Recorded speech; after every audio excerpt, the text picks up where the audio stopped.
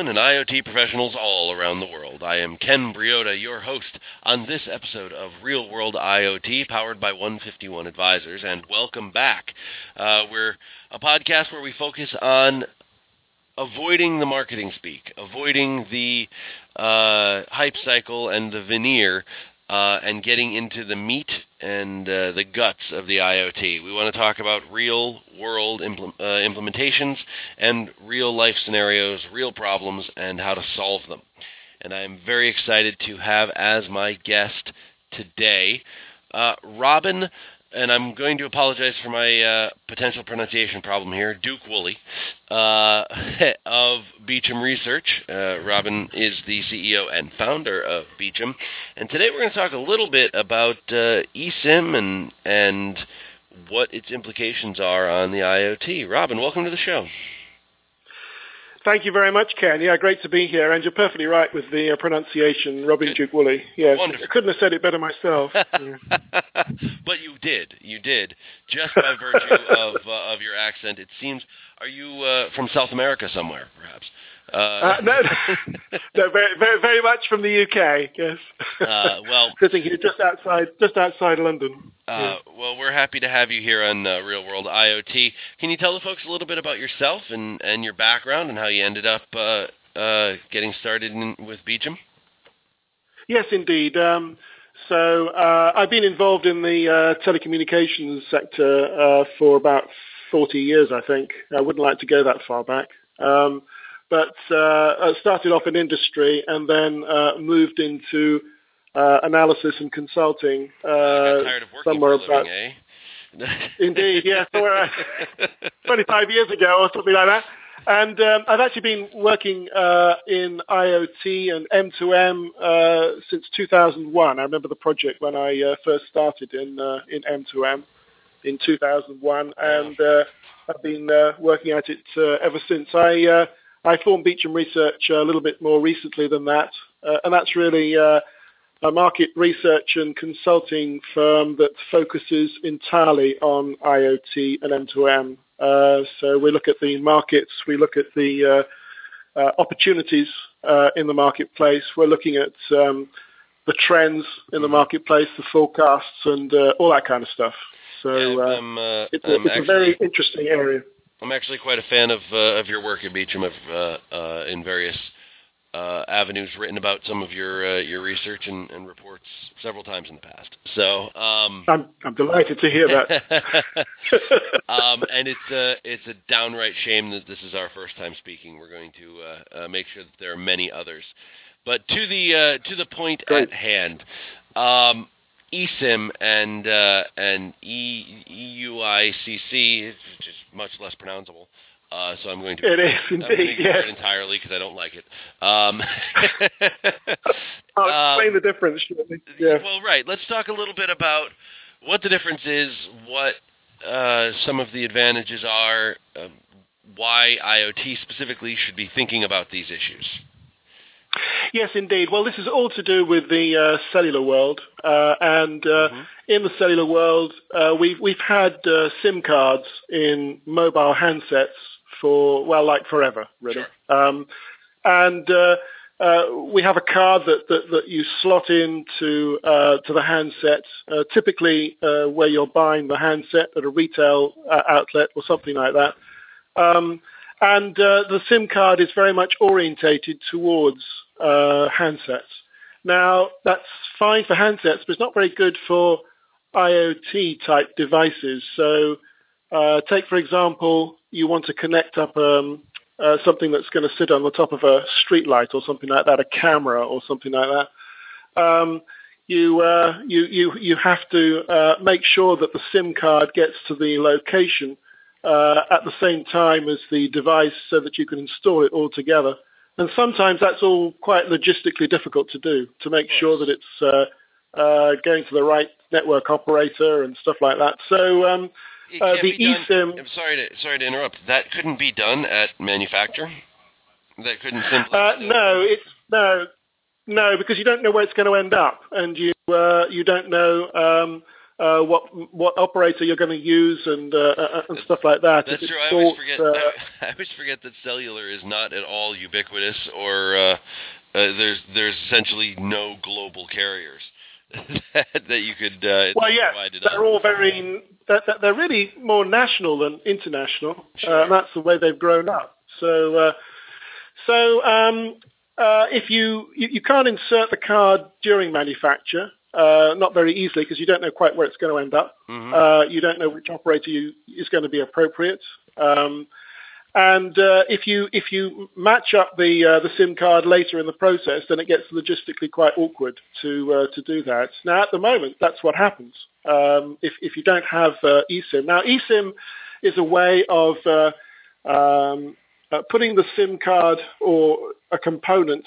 There are a number of different options as to the format, but basically it becomes a component in the device. And it's a blank, so it's not got any programming in it. You put that in during the manufacture, and then when you get to the point of use, it comes online. It sees where it is. There's a bootstrap in it to go back to, well, which mobile operator should I be working with, and then all of that is downloaded. So it makes an eSIM type approach. Makes the whole thing of using SIM cards much more streamlined for manufactured items. I think it would be much more flexible, because with a change of code, you could move that device if you needed to a different location and use it. You could probably make it more mobile or multi-SIM if you needed to, again, by altering code from carrier to carrier, if you're talking about a shipping container or something like that, I would expect. Right. Yeah. It is. It's a much more flexible approach that's particularly appropriate for IoT devices. Some of them end up in pretty remote places as well. And you sign a contract, which is a length of time with a particular mobile operator. Mm-hmm. But you might then get a better deal from another mobile operator when it comes up for contract renewal, and you want to change from one mobile operator to another. And if the SIM is in a pretty remote location, it's very difficult to change it physically. Yeah.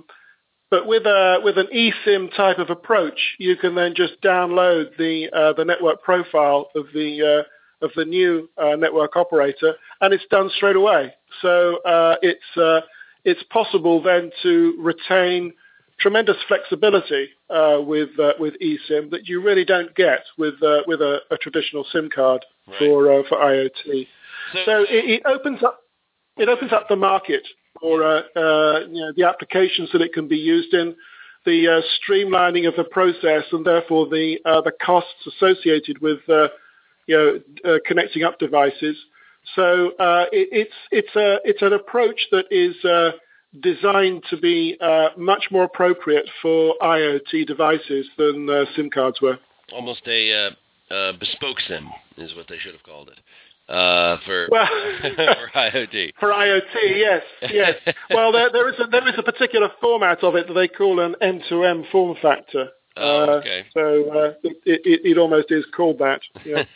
So here on Real World IoT, we very much want to cover the broad scope of what we're talking about. So enough of these good features, and let's talk about the bugs. What are some of the challenges and difficulties involved in eSIM deployments? Are there logistical problems that you are going to encounter and or have to figure out how to work? Well, so eSIM has developed over a number of years, and I'll just at this stage just define the difference between eSIM and the horrible word EUICC. Sure. The EUICC is actually a SIM card that is downloadable over the air, so you can download the network profile over the air. So you're really referring to the SIM itself, whereas eSIM is the whole solution. It's how you download over the air. So if you like, EUICC is part of eSIM. That makes sense. Now, So the eSIM model obviously requires some form of standardization because otherwise you could have one eSIM system not being able to talk to another eSIM systems, and then you end up with the SIM cards effectively, or the EUICCs becoming locked in to one particular type of eSIM solution. So the GSMA has been working for some time on the next best thing to a standard. They don't actually do standards, but they've done a specification that they've put into the marketplace to get general acceptance, and it is becoming to be accepted now. So first of all, there needs to be one interoperable standard that or specification that everybody can work to make it work. Every time somebody says we need one standard, I just in the IoT, I just have to laugh because you know, we've been talking about a standard for connectivity. I mean, even broken up between Zigbee and Z-Wave and Wi-Fi and LPWA and everything. Each one of them wants to have their own standard, and they can't get their act together. So I'm pretty skeptical about saying that there will be one standard for eSIM. Well, so what happened was the concept developed first, and we got quite a few proprietary solutions, and then it was thought that the market would not really take off very well if you had all these proprietary solutions that didn't work. Sorry, my brain sarcastically goes, really? Yeah, right. Yes, absolutely. Yes.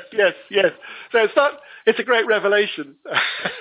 But we actually did some work a few years ago that kind of indicated that if the industry didn't come together around one standard, then the marketplace would take off to a certain degree with proprietary. Mm-hmm. But if they all got together, then it would be about double the size using one standard. And I think that argument has won the game. It's not necessarily just what we said; it's what a lot of other people have been saying as well. But the net result is that this GSMA specification is beginning to get some traction in the marketplace.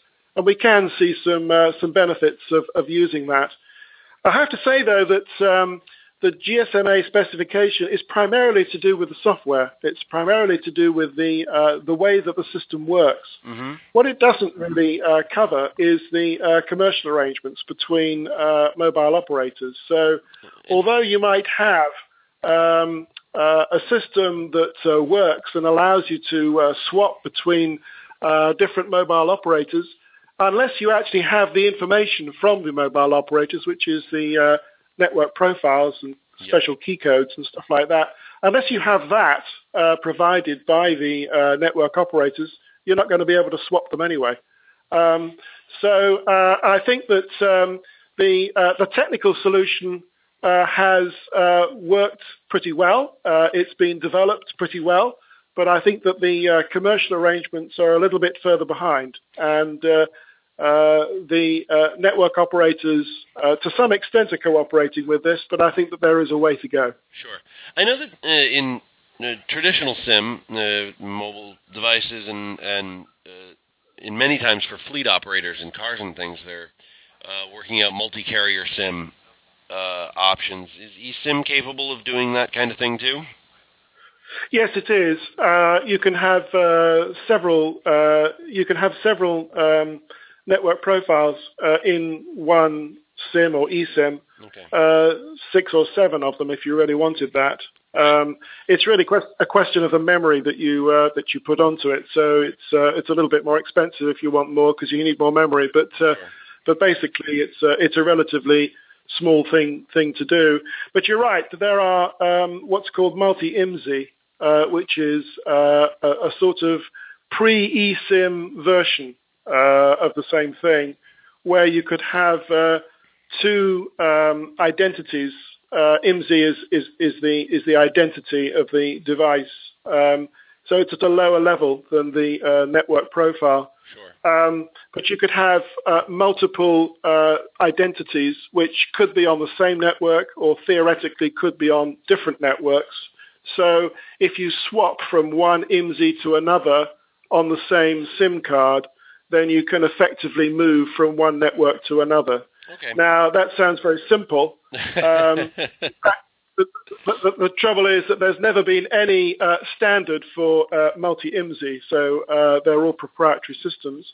And it was that, if you like, part of the experience of that that has led people to want to try to get a standard for eSIM. That makes a lot of sense. Although my instinct is that, generally speaking, if you're looking at the eSIM option, you're looking at not necessarily mobile things. So I don't think the multi-carrier thing is really going to be a huge issue for eSIM. I think that's always going to be, the fleet operators and the big containers and ships and stuff. There's no reason they can't use a traditional setup or even satellite and all the various other options that exist. Right. So leaving that piece of it aside, what other challenges are involved that are sort of unique to an eSIM deployment? Is it tougher to manage at scale or easier even? Is it sort of very code heavy? I would imagine maybe that you need some pretty specific code expertise to make that work. So, if you're a farmer, running 100,000 acres out in the middle of the U.S. out in Australia, and you've got a million eSIMs tracking different parts of your field, you're not necessarily a code person. No, you wouldn't be, and God forbid that you should have to be, actually. There's the device, there's the SIM itself, which as it's called, the EUICC, which is the actual thing that you update over the air. Yep. That's what's in the device itself. That's what's in the tractor. That's what's in the combine harvester. That's what's in the tank that you're monitoring the level of. All those kinds of things. What are you guys doing? But behind it, farmers have tanks. Tanks for monitoring. Not military tanks. I'm sorry, I'm American. That's exactly where we have to go. It's okay. Okay. All right. But behind all that is the subscription management system, which is what updates the profiles into that remote SIM. So who actually looks after that? Well, it's not the farmer that does that, but it's a service that's provided by a number of different people. It could be the SIM card manufacturers. It could be independent subscription management service providers. Mm-hmm. So there's a number of different people that can provide that kind of service, but it is a service that needs to be provided, and that's really where the complications arise. SIM card sounds incredibly simple. It sounds like a very simple thing to do, and it's right that it is simple in concept, but actually doing all the things that a SIM card has to do and providing the barrier, if you like, to a network to provide security and all the other things that the SIM card has to do, it's actually quite complicated. Mm-hmm. So the subscription management system is not a simple beast. It's something that needs specialist knowledge to be able to manage. And so that's where the technicalities arise, and that's where the complications can arise. And trying to get those subscription management systems to interact, as I was saying earlier, so that you can retain flexibility and use the same EUICC on any of the subscription management systems is quite a difficult thing to achieve. It seems like that's a natural sort of case for the as-a-service model, which, generally speaking, I think gets overused and significantly overhyped. But in this case, it seems like it would make a lot of sense to make sure that an eSIM solution is provided with the service for it and with the management professional access, because as you say, that's a specialized, it's a very particular set of skills, and you aren't always Liam Neeson. Yes. Yes. I mean, basically, if you can't get access to a subscription management system, you can't really have an eSIM. You can't really have an EUICC. There's no point. It's the other half of the system. So it goes along with that, and that introduces its own. Well, you could say limitations, but you could look at it another way. It introduces disciplines which you have to conform to make sure that you can actually get the service that you're looking for.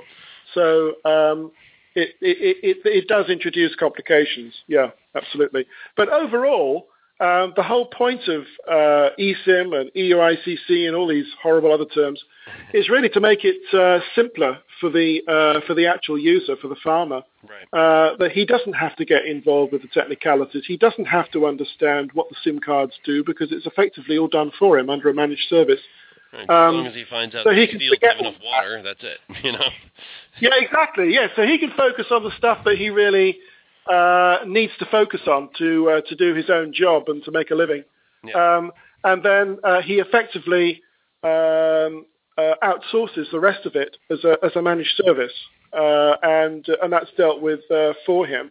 And I think generally, I have to say that's what the industry is trying to do with IoT, because in the earlier days, which we called M2M, the user had to get pretty involved in the technicalities of how the thing worked. So you had to choose the device that was receiving all these signals. You had to choose the network operator. You had to choose every stage of this and get involved in the overall solution.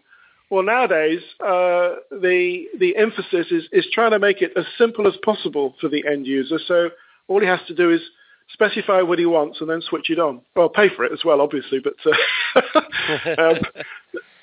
but not get involved in all the technicalities. And I think that that's when IoT really starts to take off, when it becomes simple for people to use. Agreed. Yeah. I think that my personal theory has long been that the end goal of the entire IoT industry, if it was a monolithic thing, would have to be making itself invisible. Just total ubiquity, and so it becomes indoor plumbing. Everybody just sort of assumes it's there and only notices it if it's not working, and then calls in an expert because they don't know what to do with it. That's sort of the ideal case for IoT, and we're not there yet. And we're probably a ways away from there.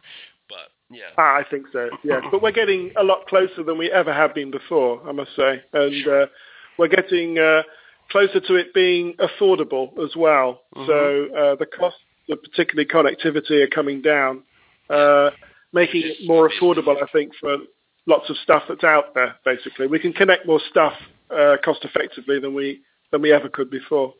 Is there with eSIM? Are there sort of technical differences? Things like, now I'm thinking about sort of industrial use cases in manufacturing situations or building management kind of things where building penetration is a weakness, or is it basically comparable to any other SIM solution?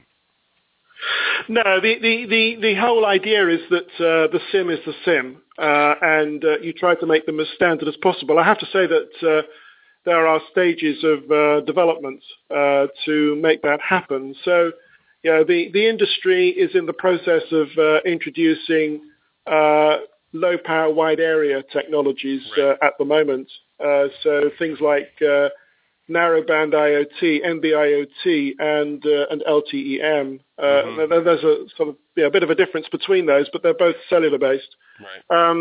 And it's difficult at the moment to, at the current sort of stage of adoption, to have a SIM card that works on NB-IoT and works on, say, 2G and stuff like that. There are differences that need to be rationalized, but these are all growing pains, basically teething issues that the industry is trying to resolve, and the final analysis has to be a SIM that can be used for all sorts of types of applications and also can roam from one situation to another and be used in lots of different types of situations without change. Those are important aspects of making IoT sufficiently simple and cost effective that it becomes much more ubiquitous. Yeah. And as you say, it drifts into the background. As soon as you're familiar with it and you know that an application works, you forget about the how it works, and you just focus on the fact that it does work, and you're getting all this information that you didn't have before, and then you focus on what you're going to do with that information. So the whole sort of focus changes from trying to get it to work to trying to see, well, what value can I get out of this information that I wasn't getting before?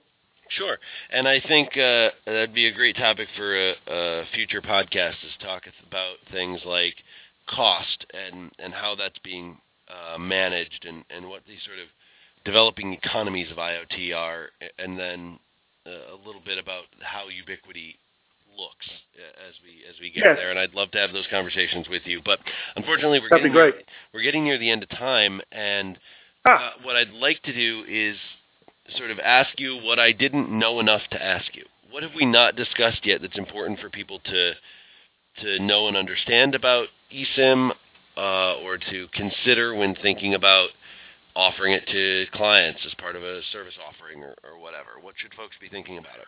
Well, so I should say that the real opportunity for eSIM is with product manufacturers to build eSIM into their products. And those products can end up like anywhere in the world. Mm-hmm. And it provides a very much more cost-effective and streamlined way of getting connectivity into those products and out wherever they happen to be. So we think it's an extremely important aspect of building the IoT is to introduce things like eSIM that make it much easier, much simpler to get connectivity in widely diverse products all over the world. Do you think? Because if you don't build it in during manufacture and you have to add it later, then it becomes very much of a piecemeal thing, and it's very much more expensive to do it. So it has to start with manufacturing. Yeah.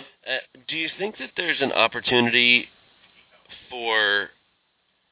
I know that thinking on a much larger scale, a much sort of more specific scale, where GE, when they manufacture their jet engines, automatically build in all the sensors and devices and stuff so that they can inform their now digital twin software, and they're tracking all of the things that they manufacture on an industrial level anyway for their own quality control purposes, and then sharing that with their clients if their clients want it, and they often do. Right. Do you think that there's an opportunity for essentially any manufacturing operation to implant the eSIM as a matter of course, as sort of an always value add, track these things themselves for the sake of their own big data sets, but about whatever their manufacturing process is, but also to license, share, offer that data to the customer, of whoever's deploying the manufactured device, and then, again, make it more ubiquitous and more streamlined for the user. All the user has to do is say, well, I bought this from whatever manufacturer, Foxconn, whoever, and so now I just talk to them about what the data is. Is that something that manufacturers are going to want to be involved in? I think so, yes. Yeah. I mean, so I think manufacturers in general are just getting to grips with why would I want to connect all my devices that are out there, and what information can I get back from there that's going to be valuable to me? Some, like GE, have gone way, way down that route, and they know what they're doing, and they're getting tremendous value from that. But when you look at all of the products that are manufactured in the world that could be connected, and that's basically anything that's got a microprocessor in it, so it's anything that's got any sort of data in it at all, you can start to think about what would you use that data for. There's lots of stuff. I mean, actually, even stuff that doesn't have a microprocessor in it, because you might attach a sensor to it which has that in it. So you want to track it or something like that. So there's huge numbers of things that could be have this connectivity embedded in them, and then create data opportunities both for themselves and also for their customers.